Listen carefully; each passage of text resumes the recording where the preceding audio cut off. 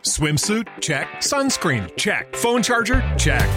Don't forget to pack the 5-Hour Energy. It fits great in a pocket or carry-on, and the alert feeling will help you arrive ready for anything. Now get 20% off when you use code 5HETRAVEL at 5hourenergy.com. Expires April 30th. One-time use only. Not valid with other discounts. Remember, visit 5hourenergy.com and use code 5HETRAVEL to save 20%. Hello, friends. How are you today? I hope you're having a wonderful day so far. My name is Bailey Sarian, and today is Monday, which means it's Murder, Mystery, and Makeup Monday. Shana, shana, shana, shana, shana, shana, shana. If you are new here, hi. My leggings are falling down. My name is Bailey Sarian, and on Mondays I sit down and I talk about a true crime story that's been heavy on my noggin, and I do my makeup at the same time. If you're interested in true crime and you like makeup, I highly suggest you hit that subscribe button. So, warning, the following presentation is intended for mature audiences. It contains graphic descriptions of crime scenes, adult dialogue, and strong language. Viewer discretion is advised. Okay, so today we're going to be talking about Rose Larner and what happened to her, and it's wild. It's weird. Rose Larner was the second of 3 children to the Larner family who lived in Lansing, Michigan. When Rose was 4, her parents decided it was best to get a divorce, and the couple separated, so she would spend time in between both families' house. In school, it was said that Rose did pretty well. She got straight A's and did really well when it came to like the grade school spelling bee. In 1993, Rose was 18 years old, and a lot of her friends and family would call her a vampire, or like as a joke. It was because she would stay up all night talking on the phone, or she would be out with her friends at night just roaming around the streets. So everyone kind of called her the vampire. Her family would say that Rose was going through her angry teenage years. She was mouthy, she was pretty street smart, but she was very friendly. When she was younger, she was diagnosed as hyperactive, go all the time. And the only time she would slow down was really to sleep. It was said that she would take 3 showers a day, hog the home phone, catch up with her friends. She sounds like an average teenager, besides the 3 showers thing. I don't know about that. She was very big-hearted, a bit of a pain, but craved attention and acceptance as many do in their teenage years. Her mother said in an interview that if Rose were ever kidnapped and being held for ransom, the kidnappers, quote, would pay me to take her back, end quote. Rose's former stepmother, she said that, quote, Rose wasn't every mother's dream, but she was generous, and if you needed anything, she was there, end quote. I mean, like, at least they didn't sugarcoat anything. I mean, I guess, I don't know. I was like, dang, okay. And overall, I mean, based off of what I was reading, I don't know her. She seemed like a really great person, just going through, like, the angry teenage years, is what I was kind of understanding. Rose would spend most of her free time on the phone talking with her friends. One of those friends that she was always talking to was a guy named Billy Brown, and they both met when they were in like 5th grade. After school, they would play tag, they would build forts, they would play in the woods around the area, and just were always together. By 8th grade, their friendship was pretty firm, and you wouldn't find one without the other. Another friend of Rose's was a girl named Bailey. I'm always shocked when I hear about another Bailey who isn't a dog. You know, there's a lot of people who name their dogs Bailey for some reason. Anyways, doesn't matter. So Rose and Bailey met in 3rd grade, and they were also very close. Hang out all the time after school. They'd walk around town together looking for things to do. Bailey said that they would get into a fight at least once a week. A couple days passed, they would get over it and hang out like nothing. Bailey and Rose also shared the same birthday, August 19th. Anytime Bailey spent the night at Rose's house, they would sneak out, okay? And they would walk around the neighborhood looking for friends to hang out with or just something to do. Rose, though, she did have her enemies, okay? Some would say that she had a pretty bad mouth and an even worse attitude. She didn't care what she said or who she said it to. When Rose was like left in charge because her parents were out of town, she decided to like throw a little shindig where she invited some people to come over to the house and hang out, you know, throw a little party. parents are gone, let's party. So she had her friends come over. They drank some alcohol. And when some girls who were uninvited showed up, Rose was the one who would stand up and start some shit, you know? When Rose was 15 or 16 years old, her mom actually, I guess she exaggerated her daughter's attitude a bit, so she could admit her to the Rivendell Psychiatric Hospital in St. John's. Rose's mom, first of all, her name is also Rose, so I'm just gonna call her Rose's mom. Rose's mom was hoping that it would help calm Rose down a bit and like bring some peace to the turbulent household. Because back at home, Rose was fighting with her brothers a lot. She was throwing things at them. She'd be locking them out of the house. It's like 30 degrees outside, you know, and the kids would have to break a window, break into the house. It was just kind of like there was always chaos and fighting going on. Her mother felt like she just couldn't get through to Rose. So she went to this psychiatric hospital to get some help. And her mom was working 2 jobs, so she just couldn't help her like she needed to. So when they first arrived, Rose was a little upset, to say the least, because she didn't know she was going there. And she would end up agreeing to stay. So after the 3 months, though, she actually had really grown to like it. She was receiving ongoing counseling, she made new friends, and just overall, like the individual attention and recognition she was receiving from the doctors and staff. And most of all, like she felt safe there. But once the 3 months had passed, it was now time for her to go back home. And it was said that she was very upset. She didn't want to go home. She's like made all these new friends and stuff, and she found a little love interest and just didn't want to leave, but she had to. Soon after leaving, that's when Rose got her first job working at KFC. During this time, her mother said that she noticed a really big difference in her attitude, and it wasn't good. Her mom personally believed that Rose wanted to be sent back to the psychiatric hospital. Rose, at this time, she was skipping school. She was arrested for shoplifting. She would bring alcohol to school. Things seemed to just be getting worse. One day, Rose and Bailey decided to hang out and go down and play basketball. They like to shoot, woohoo, what's it called? Shoot hoops. But yeah, they decided to hang out and then go play basketball. And that's when a man came and he hung out near the tennis courts, which wasn't far. And he seemed interested in them and was watching them. Eventually, he approached Rose and Bailey and started chatting with the 2 of them. Him and Rose seemed to hit it off right off the bat. And at some point, Bailey felt just out of place.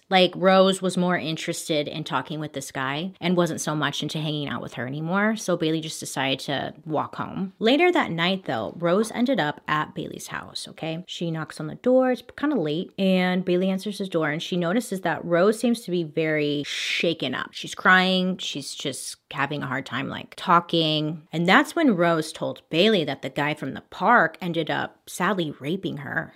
Yeah, they called police. The man ended up pleading guilty to a lesser charge and spent only a month in jail. We can end there. That's pretty shitty. She tried to just move forward like it never happened, which is just really sad. And I know some of you are going to be thinking oh, well, why did Bailey... Yeah, Bailey, why did she leave Rose at the park with this guy by herself? You know, they were teenagers. She wasn't thinking. So let me just add that little disclaimer. If you're hanging out with a friend and a stranger approaches you guys, yeah, don't leave your friend. Don't leave your friend. So at 16, Rose ended up dropping out of high school, but she did end up getting her GED when she was 17. So summer rolls around and she was just ready for some freedom again. She just got her GED. She's just ready to have some fun. So Rose's mother decided, okay, let's set a curfew for you. So curfew is 1 a.m. And she also gave her a pager to keep in touch if she needed anything. But this summer, Rose ended up meeting a local rapper named John Cahoe. I think that's how you say it. Rose's older brother remembered that she really liked him and she would talk about him like he was a god. She was like, oh my God, this rapper, he's just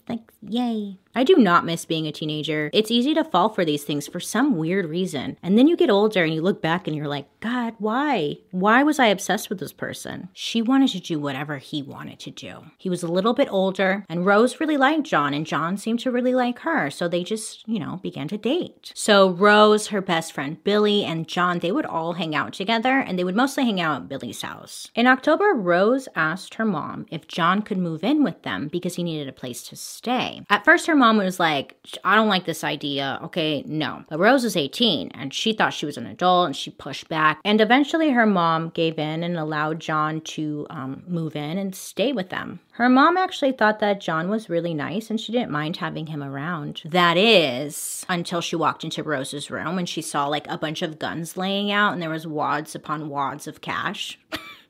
Yeah. Allegedly, I don't know.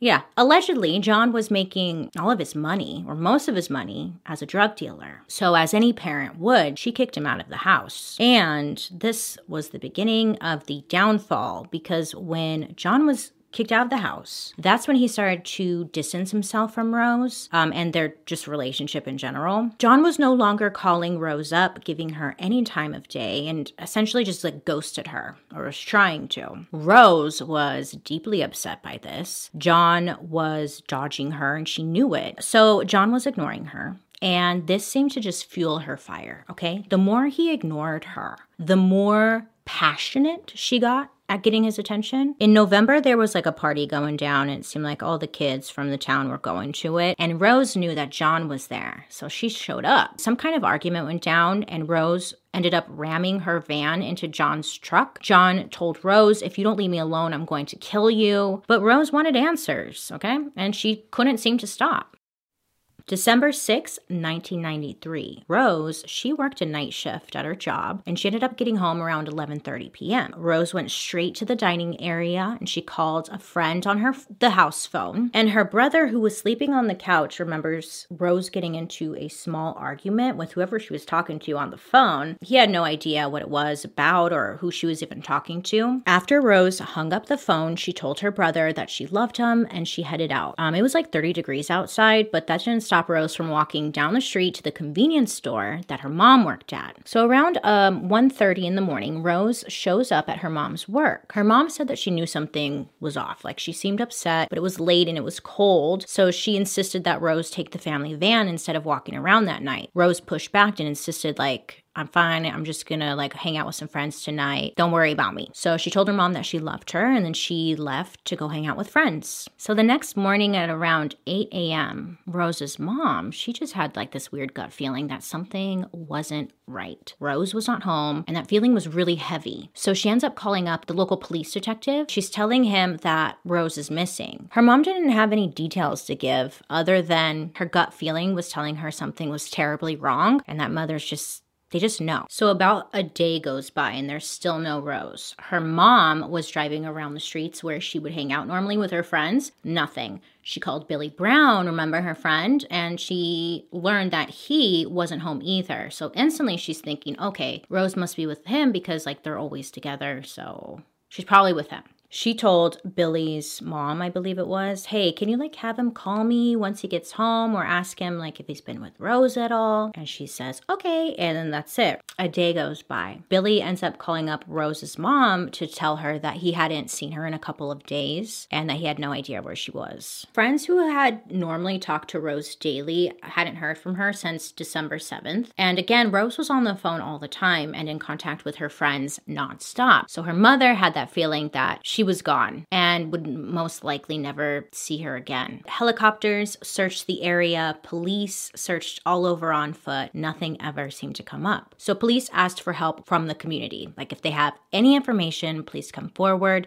send tips, something. So tips started to roll in. Okay. Someone thought to have seen her at a local mall. Someone else heard that she was beaten to death with a baseball bat. Another caller said that Rose was in the river. More tips kept coming, and over 100 of them had mentioned two names: Billy Brown and John Kehoe. Kehoe? I don't know. So those names kept coming up. Nobody seemed to have real proof other than they heard at a party or from a friend that those two were involved.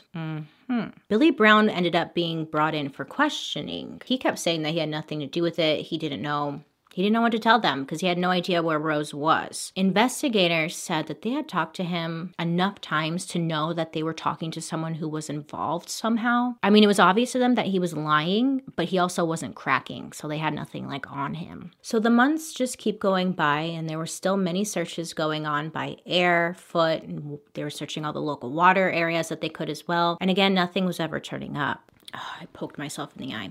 So then in April 1996, guess who called up detectives? Well, it was Billy Brown, of course. So he calls up detectives and he's like, hey, can you talk? So Billy said the night that Rose disappeared, that night involved drugs, sex, murder, and body parts inside the home of John, the previous boyfriend's, John's grandparents' house. So Billy told them that they drove out to John's brother's house, his name's Tim, and they hung out there to lay low. So Billy, who was now 20, said that he was not the one who killed Rose, John was. So warrants quickly followed, charging Billy and John's brother Tim with being accessories to murder, and John being the one who was actually charged with murder. John, though, he seemed to get word that a warrant was issued for his arrest, and he fled. Police went out to the house that Billy was talking about. It was John's grandparents' house. Inside the bathroom, crime lab experts found a single drop of blood that later, through DNA testing, would confirm that it was indeed from Rose.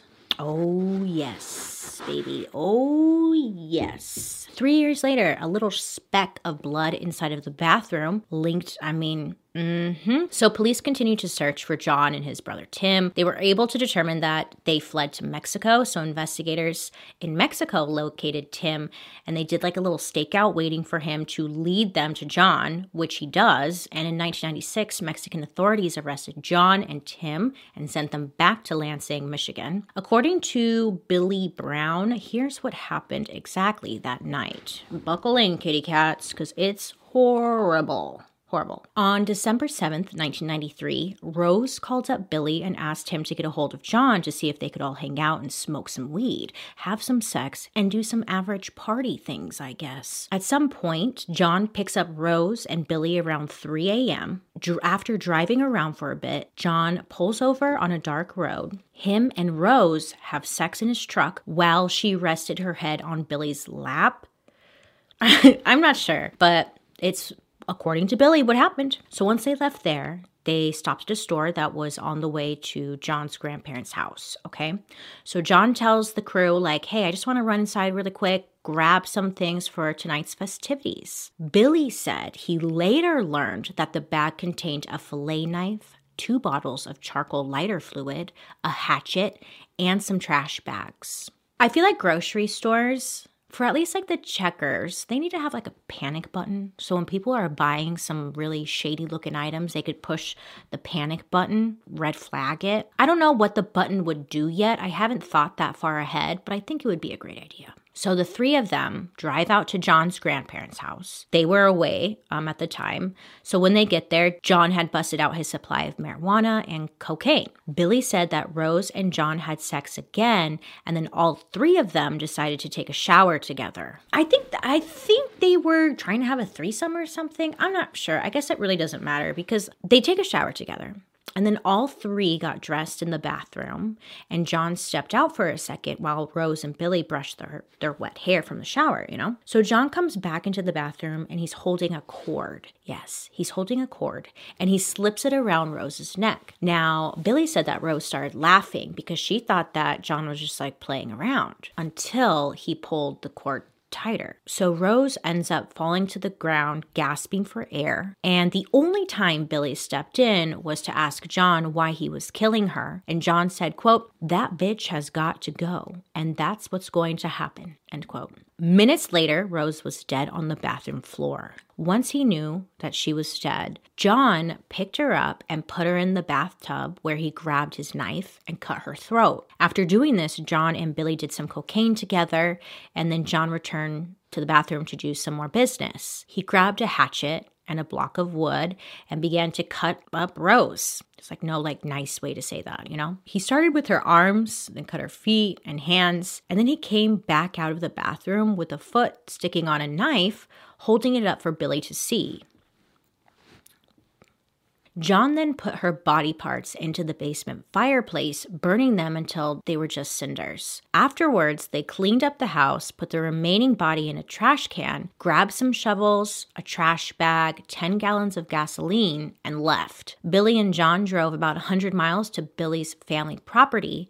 It was far away and it was pretty secluded, and they wanted to burn what was left of her body until there was nothing left. John and Billy dug a hole in the ground and laid a bed of logs in the pit. They unloaded Rose's midsection onto the pit and poured gasoline all over it and lighted a fire. They burned what was left of Rose's body for about 10 hours. Billy said that at one point, John took some of her burned flesh, from the pit, put it on a piece of bread with some mustard, and ate it. He said it was just for the experience. I just feel like when people want to experience something in life, it doesn't involve mustard and flesh. I'm always amazed when I do these stories, you know? You know what I want to experience? The Grand Canyon. I've never been before.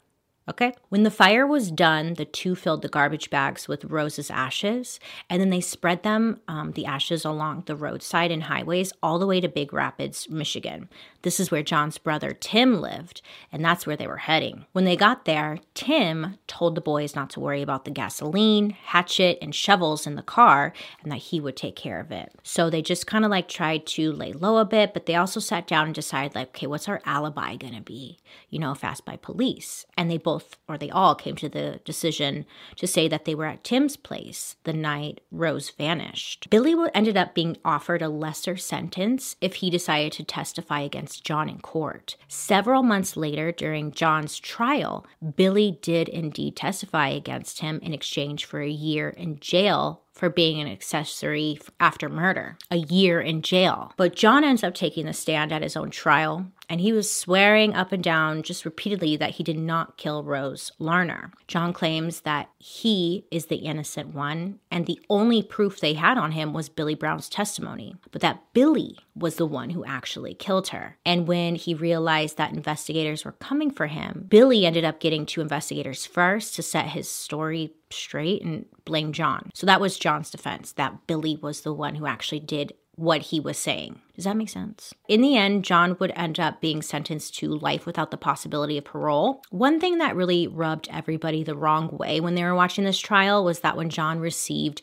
his sentencing, he laughed. So it didn't help his case, you know? Earlier this year, 2020, John, who is now 45 years old, he's trying to get a new hearing to discuss his original trial. Due to COVID, though, things got put on hold. But John stands by the fact that Billy was the one who did it all, fueled by anger because Rose had rejected Billy for sex several times on the day of her death.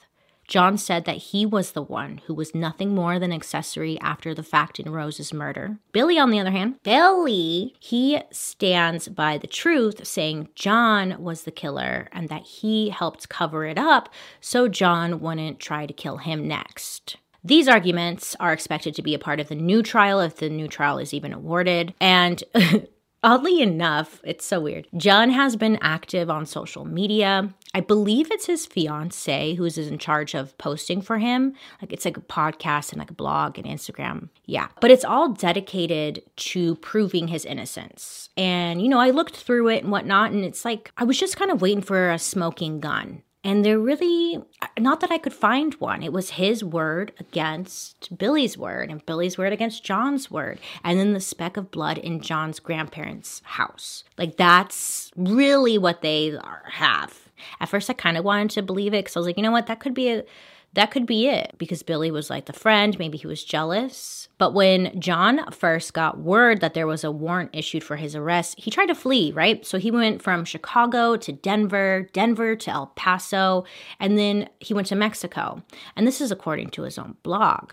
So it's like, sir, if you're innocent, why are you running? Okay? He seemed to have a lot of money. If you are innocent, why not just use all that money that you have to get a good attorney instead of running? I'm sorry, but running just doesn't help your case. It makes you look guilty. So allegedly he was making just a lot of money with his drug hustle, you know? So it's like, why not use that?